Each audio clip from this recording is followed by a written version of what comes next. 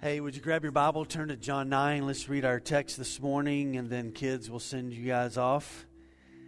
I guess everybody survived. I guess if you're here, you survived snow, whatever it's been called.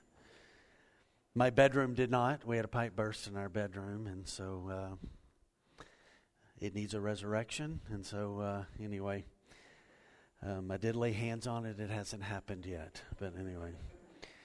All right, so the blind man is healed. He's a formerly blind man now, and so we're going to start at verse 13 and go to, I think, 28. So please follow along with me. So they brought to the Pharisees the blind man who had formerly been blind. Now it was a Sabbath day when Jesus made the mud and opened his eyes. So the Pharisees again asked him how he had received his sight. And he said to them, "He put mud on my eyes, I washed, and I see." Some of the Pharisees said, "Well, this man is not from God, for he does not keep the Sabbath." But others said, "How can a man who is a sinner do such signs?" And there was a division among them. So they said again to the blind man, "What do you say about him? Since he has opened your eyes," and he said he is a prophet. The Jews did not believe that he had been blind and had received his sight, until they called the parents of the man who had received his sight. And they asked them, "Is this your son, who you say was born blind? How then does he now see?" And his parents answered, "We know that this is our son, and that he was born blind. But how he now sees we do not know, nor do we know who opened his eyes. Ask him, he is of age, he will speak for himself." That statement is not true, they're lying. 22 gives us why they didn't want to tell the truth. So his parents said these things because they feared the Jews. For the Jews, this is the religious leaders, had already agreed that if anyone should confess Jesus to be the Christ, he was to be put out of the synagogue. Therefore his parents said, "He is of age, ask him." So for the second time they called the man who had been blind and said to him, "Give glory to God. We know that this man is a sinner." And he answered, "Whether he is a sinner, I do not know. One thing I do know, that though I was blind, now I see." So they said to him, "Well, what did he do to you? How did he open your eyes?" And they answered him, "I have told you already, and you would not listen. Why do you want to hear it again? Do you also want to become his disciples?" And they reviled him, saying, "You are his disciple, but we are disciples of Moses." So everything we see in John chapter 9 began with a theological question that came from the disciples, wanting to know whether or not that the reason this man was born blind, because that was the prevalent thought and teaching of the day, was that this man had done something sinful in the womb before he was even born, and so that had cursed him in a sense, and he was born blind, or the man's parents had done something and that had caused this reality in his life. And sometimes when we read these stories, there are so many things in the backdrop of those things. And this is of these stories, and this is one of those stories that is definitely true. And so today in this section that we just read, we will encounter this reality that real spiritual knowledge is found only when Christ opens our eyes. The blind man didn't have the power before Jesus touched him. There's nothing that he could have done to bring this about. Only Christ can do this. But a rejection of Jesus and remaining in our sin will continue to keep one from a true knowledge of who Christ is. And so real spiritual knowledge is connected to Christ's work of opening our eyes. Continued blindness is connected to those who reject Christ. They fight him at every turn, the religious leaders. They are just not going to agree as to who he is. They're just going to continue to deny him over and over. And they will continue to choose self. They will continue to choose sin. And they will continue to reject the Savior.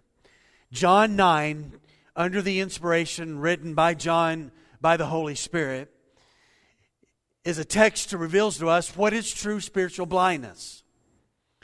And it's connected to the Pharisees. It is not connected to this man. Yes, he's spiritually blind, and we won't get there till next week, but he comes to faith.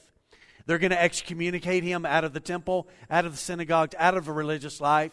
And Jesus will meet him outside the temple. He will open his spiritual eyes, and the man will come to faith. But he is beginning this process with this man. And so John is writing to indicate, by looking at the religious leaders, what true spiritual blindness looks like. Now I'm going to pose a question and make a statement here this morning, and I want to see whether or not you agree with me. This is a very important statement, so get your thinking cap on, as my dad used to tell me. And so here's my statement. Every person who is from the planet of Jupiter has blue eyes and black hair. And so think about that for a moment.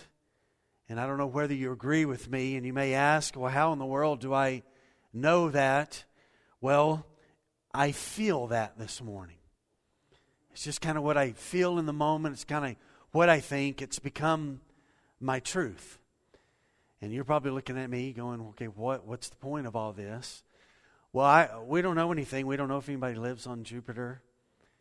But if they did, how would we know what they look like? We would have to see someone, right? They'd have to come here and say, hey, I'm from Jupiter, and this is what we're like. And if we were to see them, we would go, okay, Doak's statement, Doak's thoughts about people from Jupiter is wrong.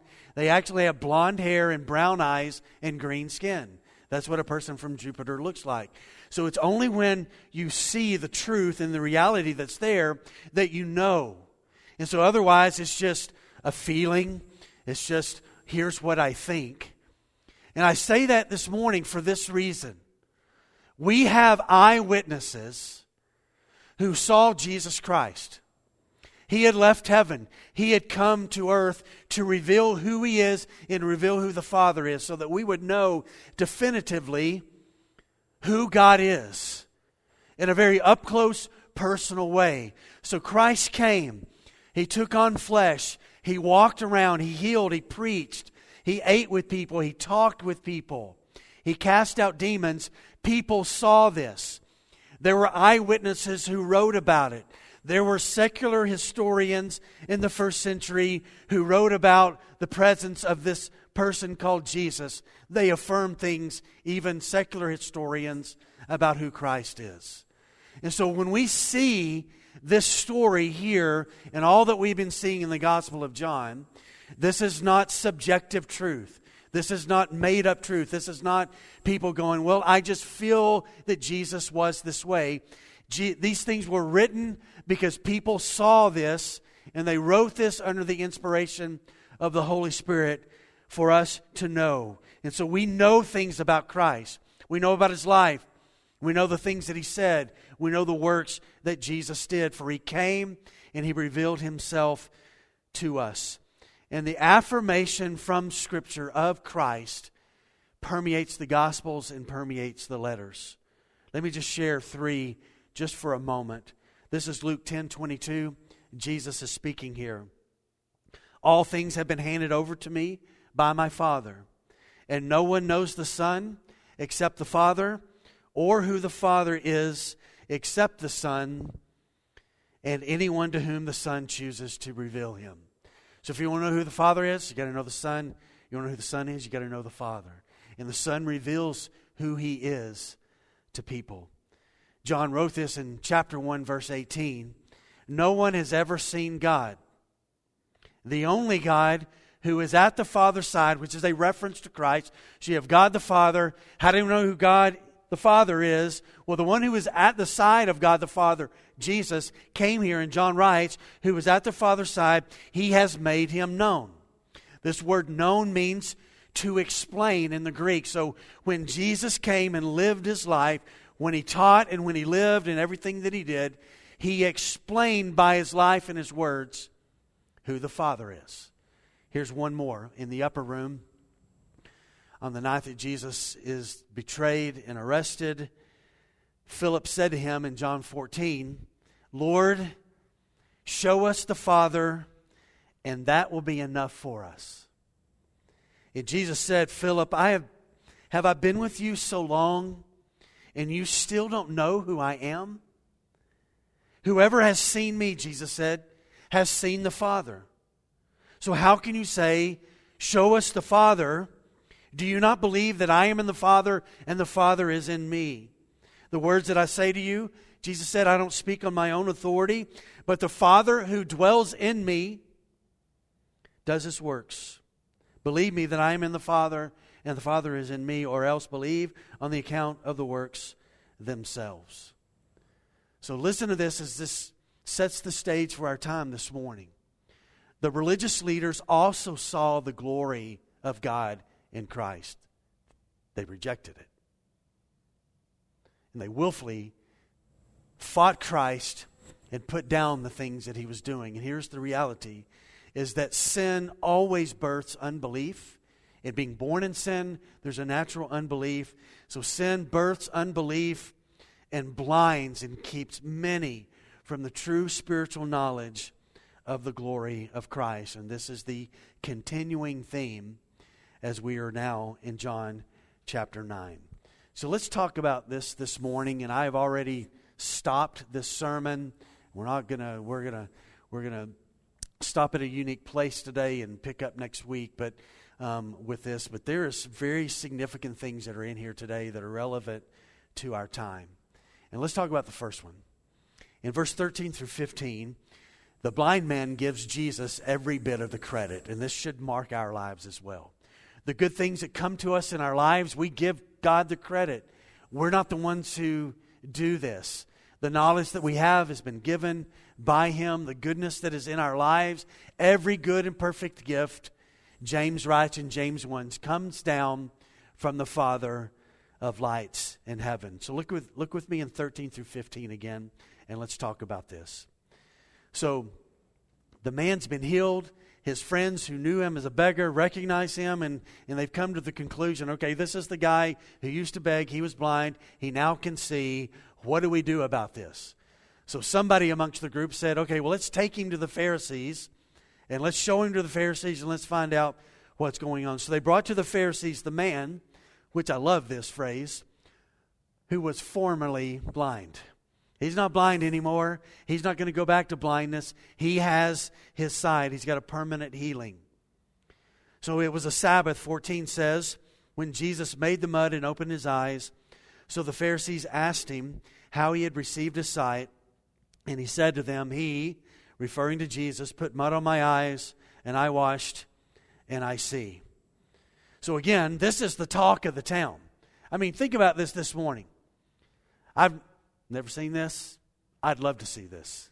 Can you imagine in this room this morning, somebody born blind, and God moved this morning, and they could see? Can you imagine what we would do? I hope we wouldn't just sit there and go, oh, let's try to explain this away. But can you imagine the excitement in this place? We would be praising God. Instead, they've got a man born blind. He is now healed. He is standing in front of them, and they begin the process of trying to belittle this work instead of celebrating what has happened in their midst. And so the talk of the temple is, okay, this is amazing that's happened. What do we do with this? Well, let's take him to the Pharisees. Maybe they can give some insight on this. So there's three possible reasons that they bring him to the Pharisees. One is Jesus had violated the Sabbath. There was a rule. You can't heal, you can't work, you can't do things on the Sabbath day. And so they go to tattletale on Jesus. I don't know if you have any tattletales in your life, but people tattletale since the beginning of time. And so they come to make it known. Secondly, the Pharisees, and we'll talk about this in the future of this sermon this morning, they held a huge, powerful fear tactic over the people. And so they may have wondered, because they knew that there was controversy between Jesus and the religious leaders, and they had been threatened that if anybody affirms who Jesus is, and so they're like, okay, here's this guy, he's done this healing on the Sabbath. Boy, the Pharisees, if I know that he's done this work and I don't go tell them about this, I may get in trouble and they may kick me out of the synagogue. So let's bring the man to the Pharisees and then they can deal with the situation. Or thirdly, maybe they're just blown away. And they're like, who can explain what has just happened in our midst? And so they bring him thinking, well, surely our righteous religious leaders, they'll be able to tell us, how do we understand a man who was born blind now is able to see? And it makes me smile every time I read this verse. They brought to the Pharisees the man who had formerly been blind. Formerly blind. He sees now. His retinas, whatever was wrong, he's got new eyes. They work. 20/20 vision. No more feeling around on the walls. No more remembering how many steps it takes to get to this step. No more remembering that. He sees everything that he had once had memorized. He sees it now and doesn't have to recall it in his mind. He sees literally everything. And I tell you, sometimes it is really difficult to argue with life transformation. When you see somebody who has been changed by the power and the salvation of Jesus, it is hard to argue with it. Unless you're a Pharisee, you can find anything to argue over and to fight about. And that's exactly what they do. So they bring him to the Pharisees, and it's a Sabbath day, we learn. This is not the first time that he is healed on the Sabbath. They had crazy, crazy rules. And I'll just say this morning. Jesus is Lord of the Sabbath, meaning this, he can do whatever he wants to do on the Sabbath day. He's not bound by man's rules. He's not bound by what the Pharisees had established. Only you can do these kind of things on the Sabbath day. Jesus was not constrained by any of those things. And so the Pharisees, though, they had felt that their rules equated to the level of the Word of God. In some ways, they put them higher than the written Word of God. Now, one of the rules that they had, now listen to this. I want you to just think how silly this is. This was written down and was taught to the people. On the Sabbath, ladies, you may not be able to relate to this as much, but we guys can. You could spit on the Sabbath, but you could only spit on a rock. Make sure you didn't spit where it landed on the dirt, because if it landed on the dirt and the spit rolled a little bit, it would get dust or dirt on it, and you would make a mud ball, in a sense, and you would be violating the Sabbath. That was a rule. Crazy. Spit on a rock, can't spit on the dirt. Well, we know enough about Jesus that he doesn't buy into religious folly and foolishness. He's going to do what his Father did, and he would say what his Father said.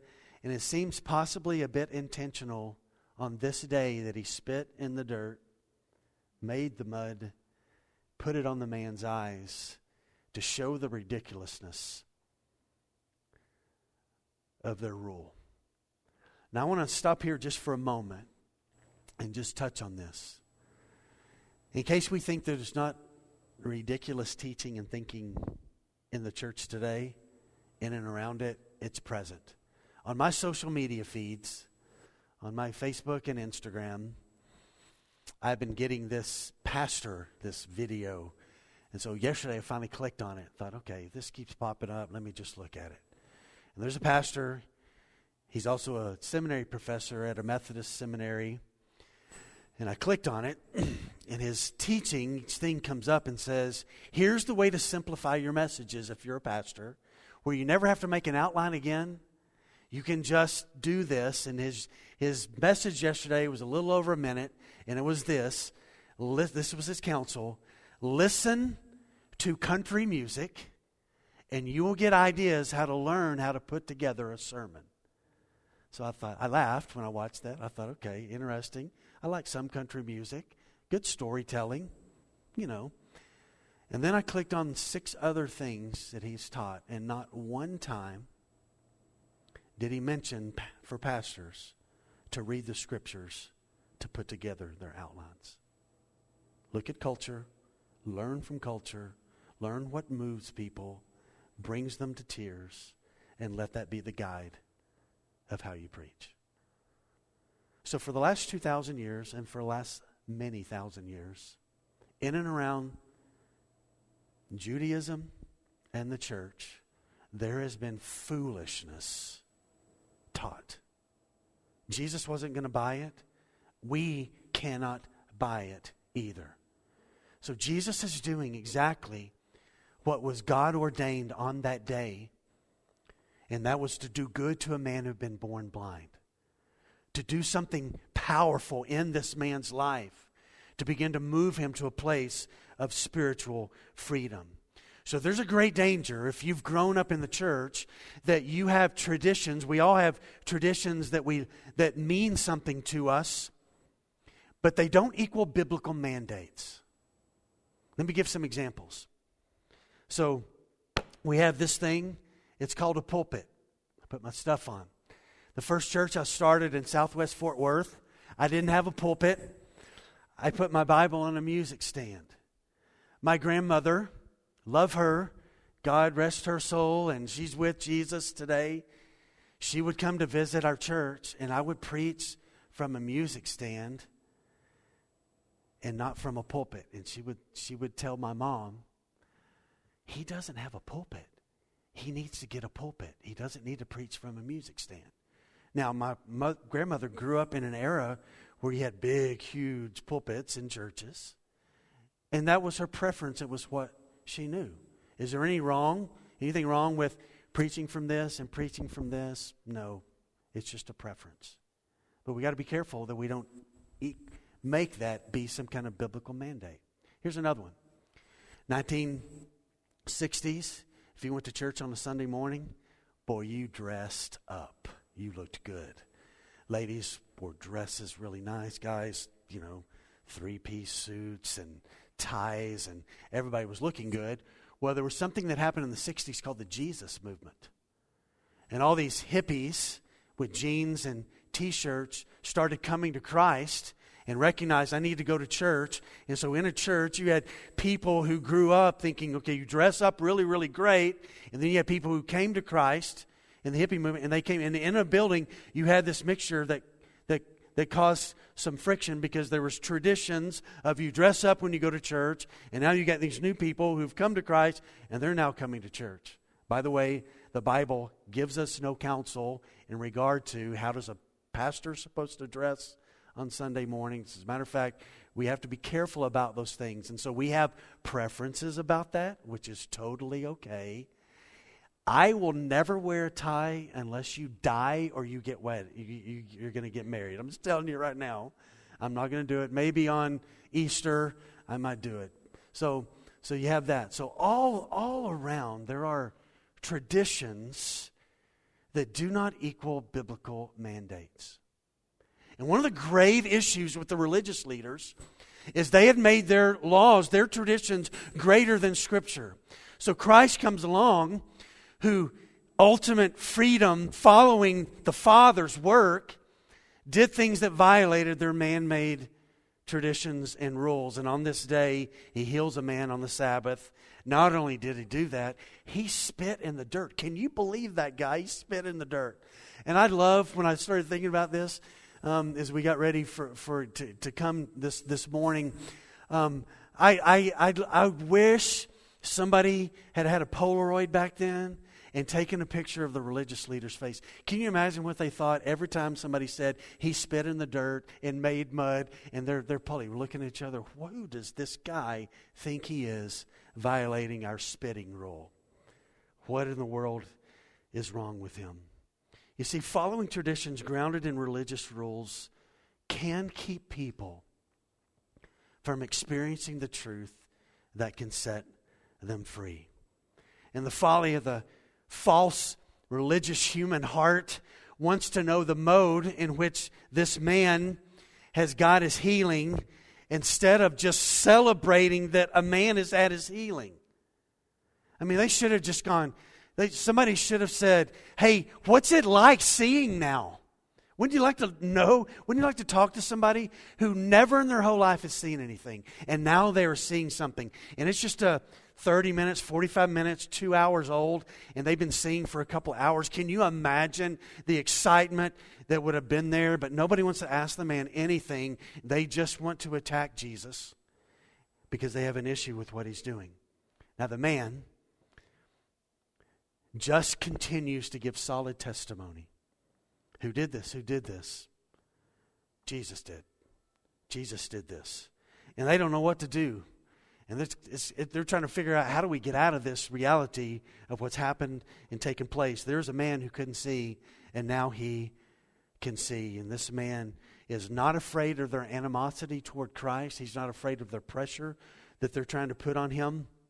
He's just going to continue to talk about who has healed him.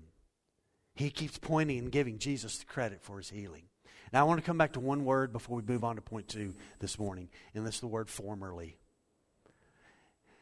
If you've been in the faith for a while, and particularly if you were older and you came to Christ, you had some habits that weren't God glorifying. And there are some things that were formerly a part of our lives that are no longer a part of our lives, because we knew that they were wrong and we needed to move beyond those things now that we've come to Christ and to walk in the truth of that.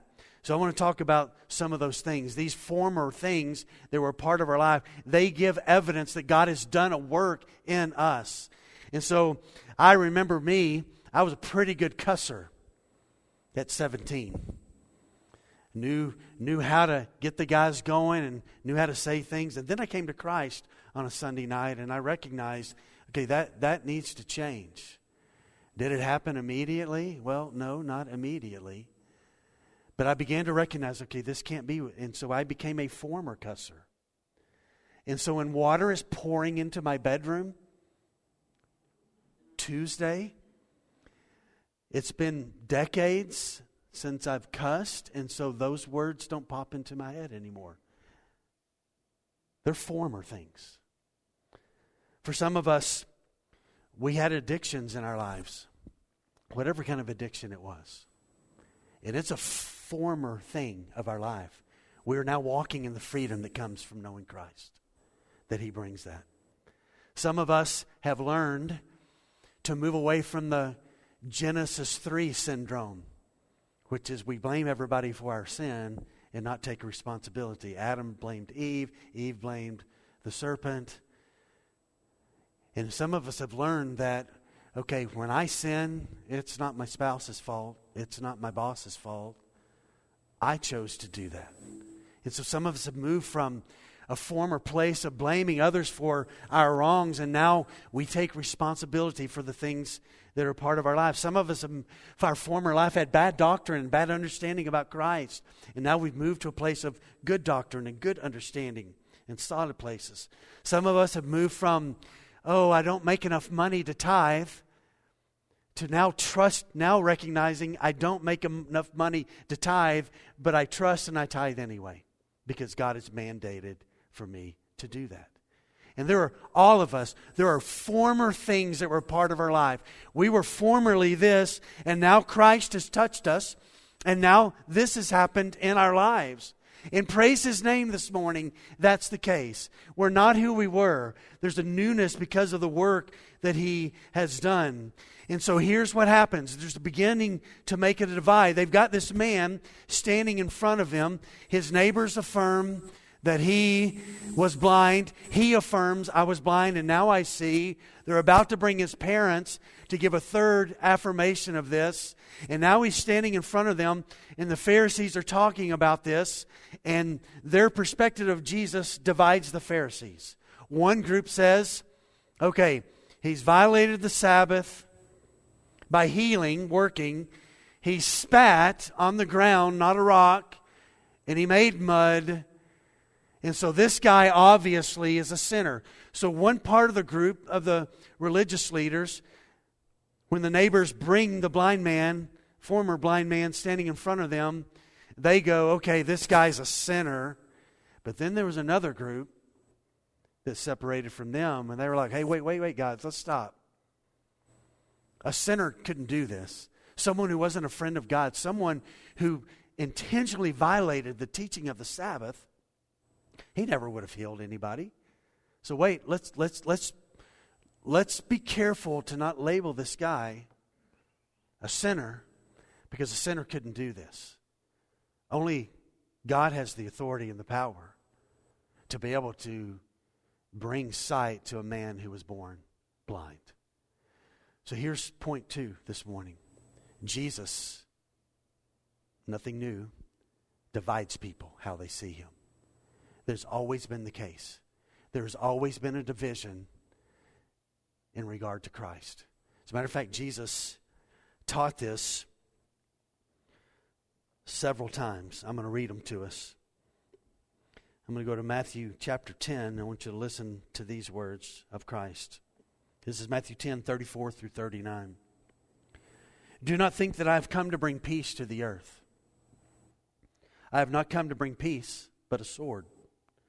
For I have come to set a man against his father, and a daughter against her mother, and a daughter-in-law against her mother-in-law. And a person's enemies will be those of his own household. Whoever loves father or mother more than me is not worthy of me, and whoever loves son or daughter more than me is not worthy of me. And whoever does not take up his cross and follow me is not worthy of me. And whoever finds his life will lose it, and whoever loses his life for my sake will find it. And then later, Luke will write this as well. In Luke chapter 12, he will write these words in 51 through 53. Or 49. I'll start in 49. Jesus says, I came to cast fire on the earth, and would that it would already kindled. I have a baptism to be baptized with, and how great is my distress until it is accomplished. Do you think that I have come to give peace on the earth? No, I tell you, but rather a division. From now on, in one house there will be 5 divided, 3 against 2, and 2 against 3. They will be divided, a father against son, son against father, mother against daughter, and daughter-in-law, and daughter against mother, mother-in-law against her daughter-in-law, and daughter-in-law against her mother-in-law. What's Jesus' point? He's the division maker. That's the thing. There are those who believe, and then those who reject. Do you not have people in your family that it's difficult to talk about Jesus with? There's a division that happens there. And it's a natural division because the dividing person, the most important person in the history of the world is Jesus Christ. And so you're either a believer in him or you're a rejecter of him. And so here you've got the religious leaders having this blind man standing in front of them. And Jesus' work divides even the religious leaders who have been against him. One group, this is a sinner. He violates the law of Moses. He violates our rules that we have established. And others are like, no, don't do this. A sinner couldn't bring about this miracle. We need to be careful about this. And so a great division happened among them. In the Greek, this word is schism. This is a heated debate, again, with the blind man standing in front of them, a heated debate as to what to do about what Christ had done. And for the church today, let me bring some application at this point. This will continue to be the case for as long as the church exists. There will be division from the culture against the church, and there will be division within the church where people see Jesus and see things different. And I think, in my opinion, one of the great divides is spiritual against spiritual, not spiritual against secular. And I think it's always been that way. Paul wrote of it to Timothy and said this, there's coming a day, Timothy, when people are going to forsake sound doctrine and sound teaching, and they're going to get teachers to tell them what they want to hear, to tickle their ears. And they will talk about God. Paul writes there in 2 Timothy 3. They will talk about God, but they will deny his power. They will have conversations, but deny the authority and the power that is there. And there is a danger that is connected with that. The greatest danger within the church, and I'll talk more about this in just a little bit, I think for the church has always been within the church. The New Testament church came to life under the authoritarian arm of Rome, where believers were killed, crucified, beheaded, burned at the stake. And so the great danger is not that. Actually, martyrdom, you probably know this, becomes the fuel for the growing of the church and the passionate boldness of believers.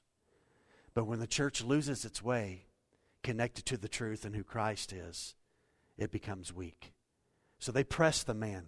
Let's look at third thing this morning. Jesus is more than. Verse 17, so they press the man. So they again say to the blind man, so what do you say? What do you say about him? Before it was how did this happen? But now what do you have to say about him? And there's some contradictory things that they say. Notice what they say here.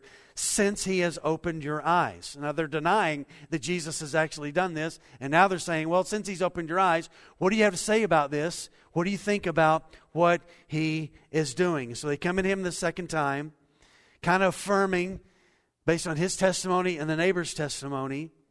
And so the man answers this, well, here's what I'll say at this point in time. This guy must be a prophet.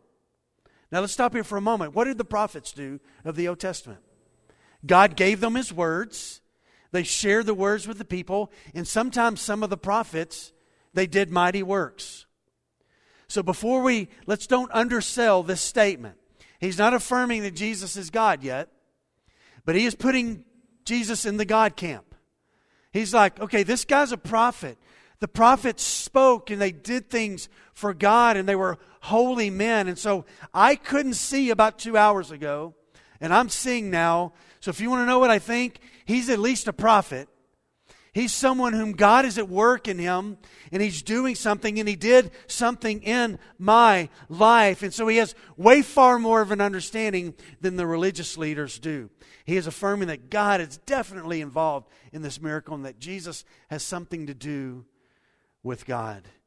And I think every one of us, though, who comes to salvation, we have to move to a place where Jesus is more than a good man, a good teacher, a prophet. We've got to come to the place where he's God.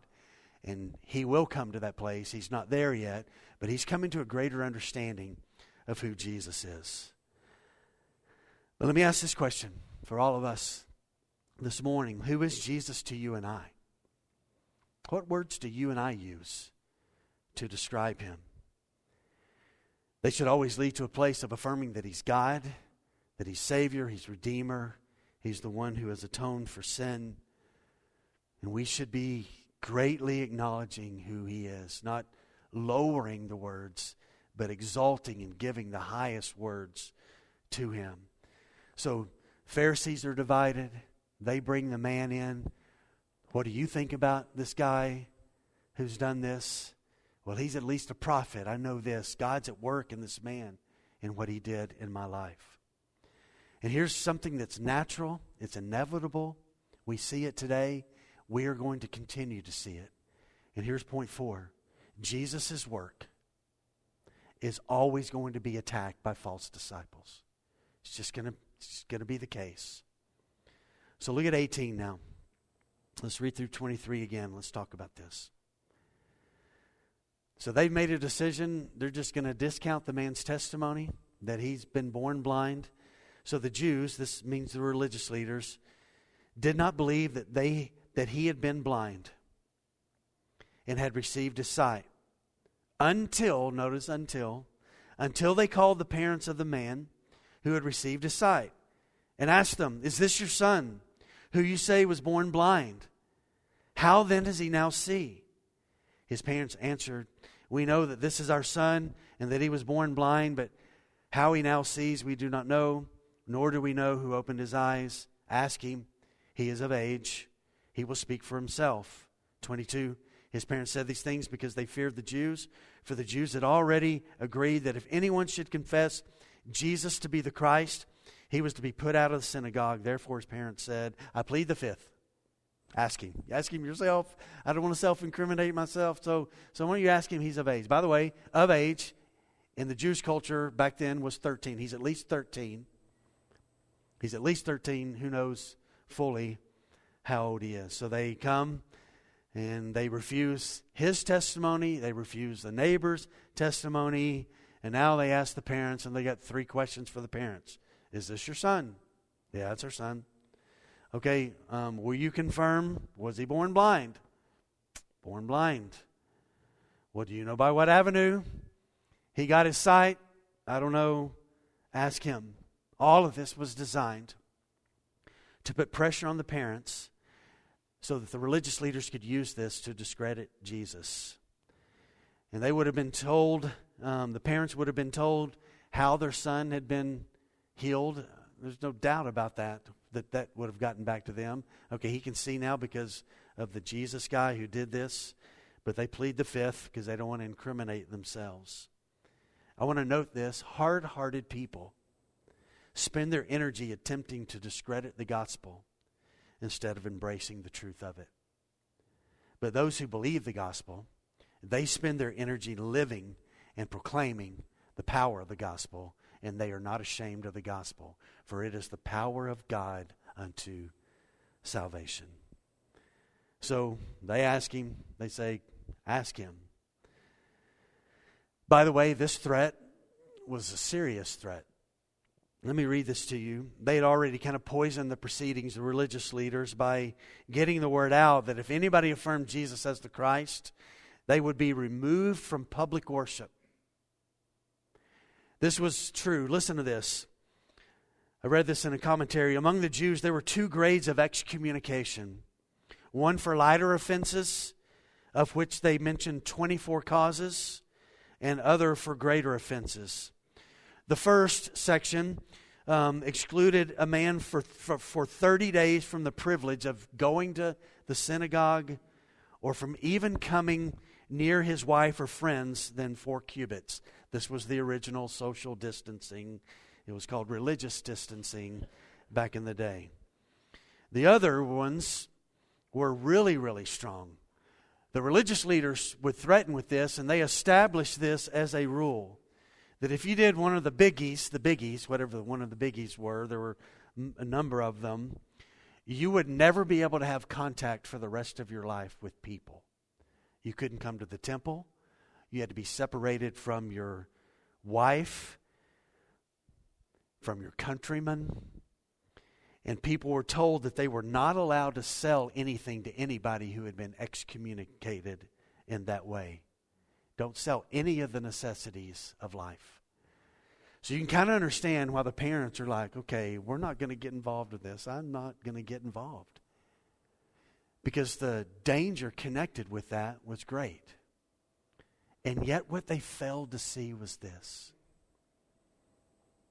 In about 7 months, Pentecost would happen, and the church would be born. And there would be thousands of people in Jerusalem who would be baptized and a part of this growing community, and they would have a group of people. They could have found freedom that day, not excommunication. The man is going to get excommunicated. We'll look at it next week. They kick him out of the temple, and Jesus finds him again, because he does that.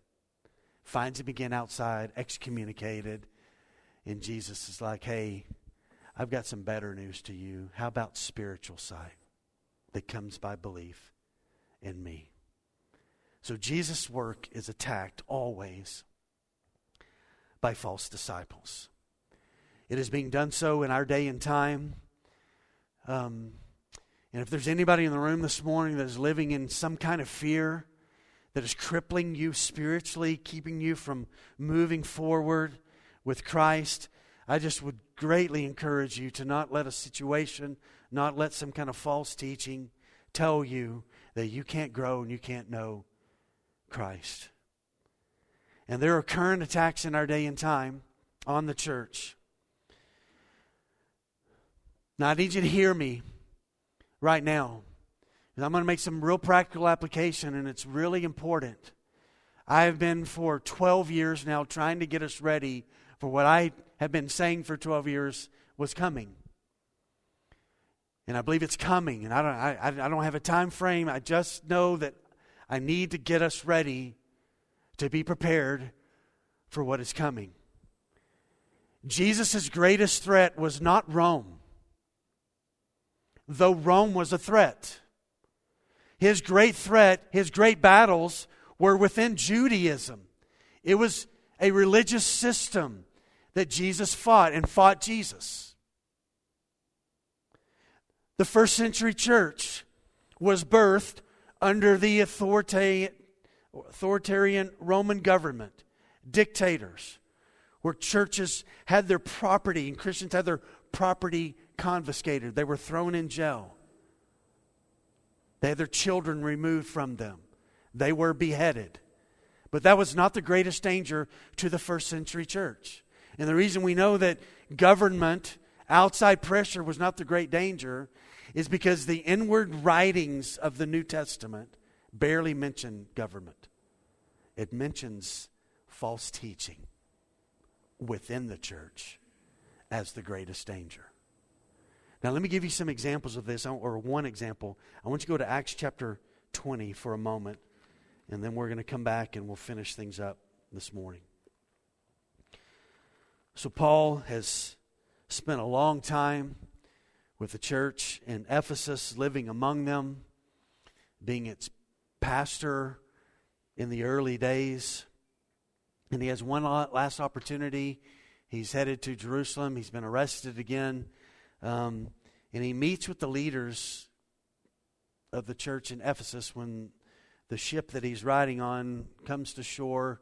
They've sent word to come to meet them. And so in Acts 20, verse 25, I want you to follow along with me. And I want you to hear Paul say what the great danger for the church is. And now, behold, I know that none of you among whom I have gone about proclaiming the kingdom will see my face again. Therefore I testify to you this day that I am innocent of the blood of all. For I did not shrink from declaring to you the whole counsel of God. Let's just stop there for a moment.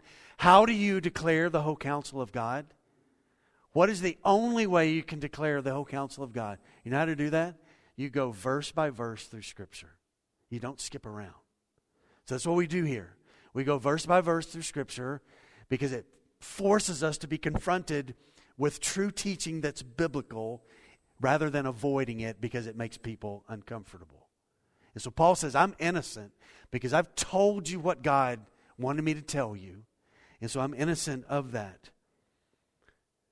28. Now he gets really personal with them. Pay so close attention to yourselves and those you lead, to all the flock in which the Holy Spirit has made you overseers, to care for the church of God, which he obtained with his own blood. Here's Paul's great concern. I know that after my departure, fierce wolves will come in among you. Not outside pressure from Rome. Fierce wolves will come from outside within you. They'll become a part of the membership, a part of the group, and their aim is to not spare the flock. Look at 30.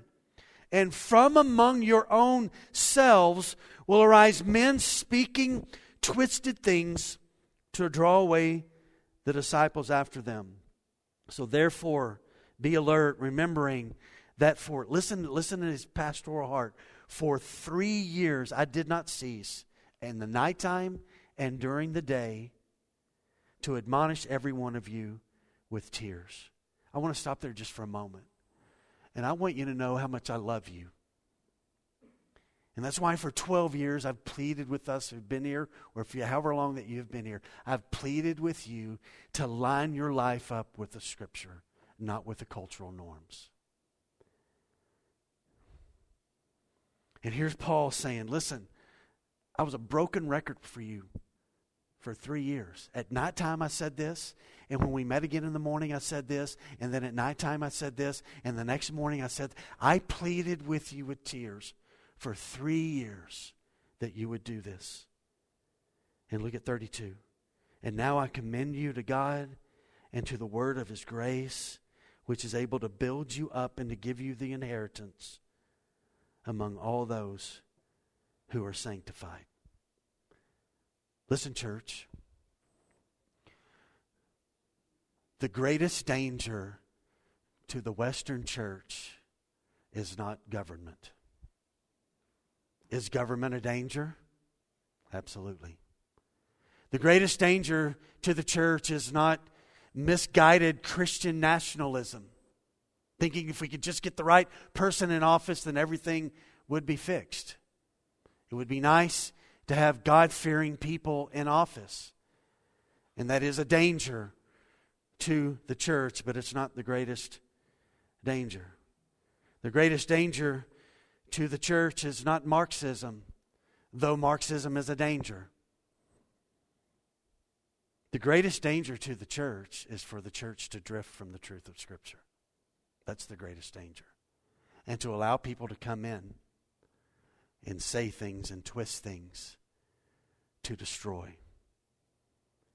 Most of the letters of the New Testament were written to deal with false teaching. Already 20 to 30 years into the church, this was an issue. And we have something in our day called progressive Christianity that uses Jesus' name and yet waters down and ignores historic teaching of the church. And though his name is used, those methods are used to attack the truth. And this becomes the greater threat as it becomes very popular. And it is the greater threat now again than government, than Marxism, than Christian nationalism, and any other kind of isism that you want to throw out there. See, Christianity aims at accommodation and it weakens the church and faith. And in time it destroys the church, seminaries, families, and denominations. But when the church is attacked and the church loves the truth, and the church, it costs the church something, the church gets stronger. It's refined through fire. You may not know this because what I'm about to tell you, but I'm a big student of culture and what's going on. Australia has passed a law that if you counsel people to turn from homosexuality or gender confusion, you can be arrested. The next conversation that Australian lawmakers are having at this particular point in time is extending this to include sermons in Australia. And I've been telling you for 12 years this is coming. And let's not be foolish to think that it is not going to come in this country where what I am saying now will be in a sense outlawed. That you can't say this unless it costs you something. And so we're going to say it here and we'll pay the price. Now listen to this, church. We don't win here. As a matter of fact, if you read what happens, believers, as we get closer, are slaughtered. But we do win ultimately because we're on the side of King Jesus. And so to create a church and a teaching system that accommodates a culture that is not interested in the truth is foolishness. And so we proclaim the Bible and we stand on a foundation that cannot be moved. Let the floods come, let the winds howl, let the snowvid come. God's people will stand. You know what's fascinating? 2 days ago, the world was white and cold. But when the sun shines, it melts away the coldness. And it's green and it's colors again that's there. And so here we have a man healed. And the religious leaders once again are like, no, not buying it, not buying it, not buying it. God's people need to know that we're going to be attacked. Just the way it's always been. Jesus was. But here's what we need, and this is where we'll finish today. His work, when we contemplate it and look at his life, it brings a certainty to our life. That though people put pressure, though people try to twist the truth, we just make our continued great confession. Standing on the truth and confessing it. So they're going to try again in 24 and 25. And so for the second time they called the man who had been bound. By the way, it says it again there. Just another way to say formerly. And they said to him, okay, we're going to tell you what to say because we don't like what you've been saying. So we're going to tell you what to say now. You say this, give glory to God. We know that this man that you've been talking about, he's a sinner. And he answered and said, whether he is a sinner, I don't know. But I can tell you what I know. About 2 hours ago, I couldn't see, and now I can see. That's what I do know. And I'm standing there with the man who opened my eyes. They had not gotten the evidence that they wanted, the testimony that they wanted now from the parents, from the man, from the neighbors. And so they just tell him, okay, we're going to tell you what to say, which, by the way, is not authentic. You have to say this. Even though you don't believe it, you say it. And they're trying to force him to do this, asking him to declare an oath that God's going to get the credit and refuse to give Jesus the credit because the Sabbath breaker, spitter, he's broken the law of God, and he is not a friend of God, and he is not to be trusted. And for them, the matter is settled about Jesus, so they tell the man what he needs to say about Jesus. And John shows us this, that he is not going to waver. And he's not a believer yet. Again, I've met people who were on the way to believing, and they are coming to understand things about Jesus even before they believe. And he understands this reality. And so for them it's settled, but for him it's settled.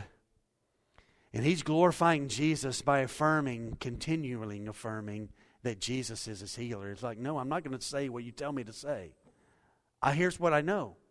That man touched me, and I see. So I'm going to continue to say, he's my healer. He is my healer. I'm not going to say anything else. He knows he has been touched by Christ. And I love what he does here. They are trying to change the subject, and he changes the subject. You give glory to God and you say that this man's a sinner. No, I'm not going to do that. That man's my healer. He changes the subject back to Jesus being the center. He doesn't bow to the pressure and say what they are demanding him to say. And I love this man as he changes the subject back to the change that had come into his life on this day.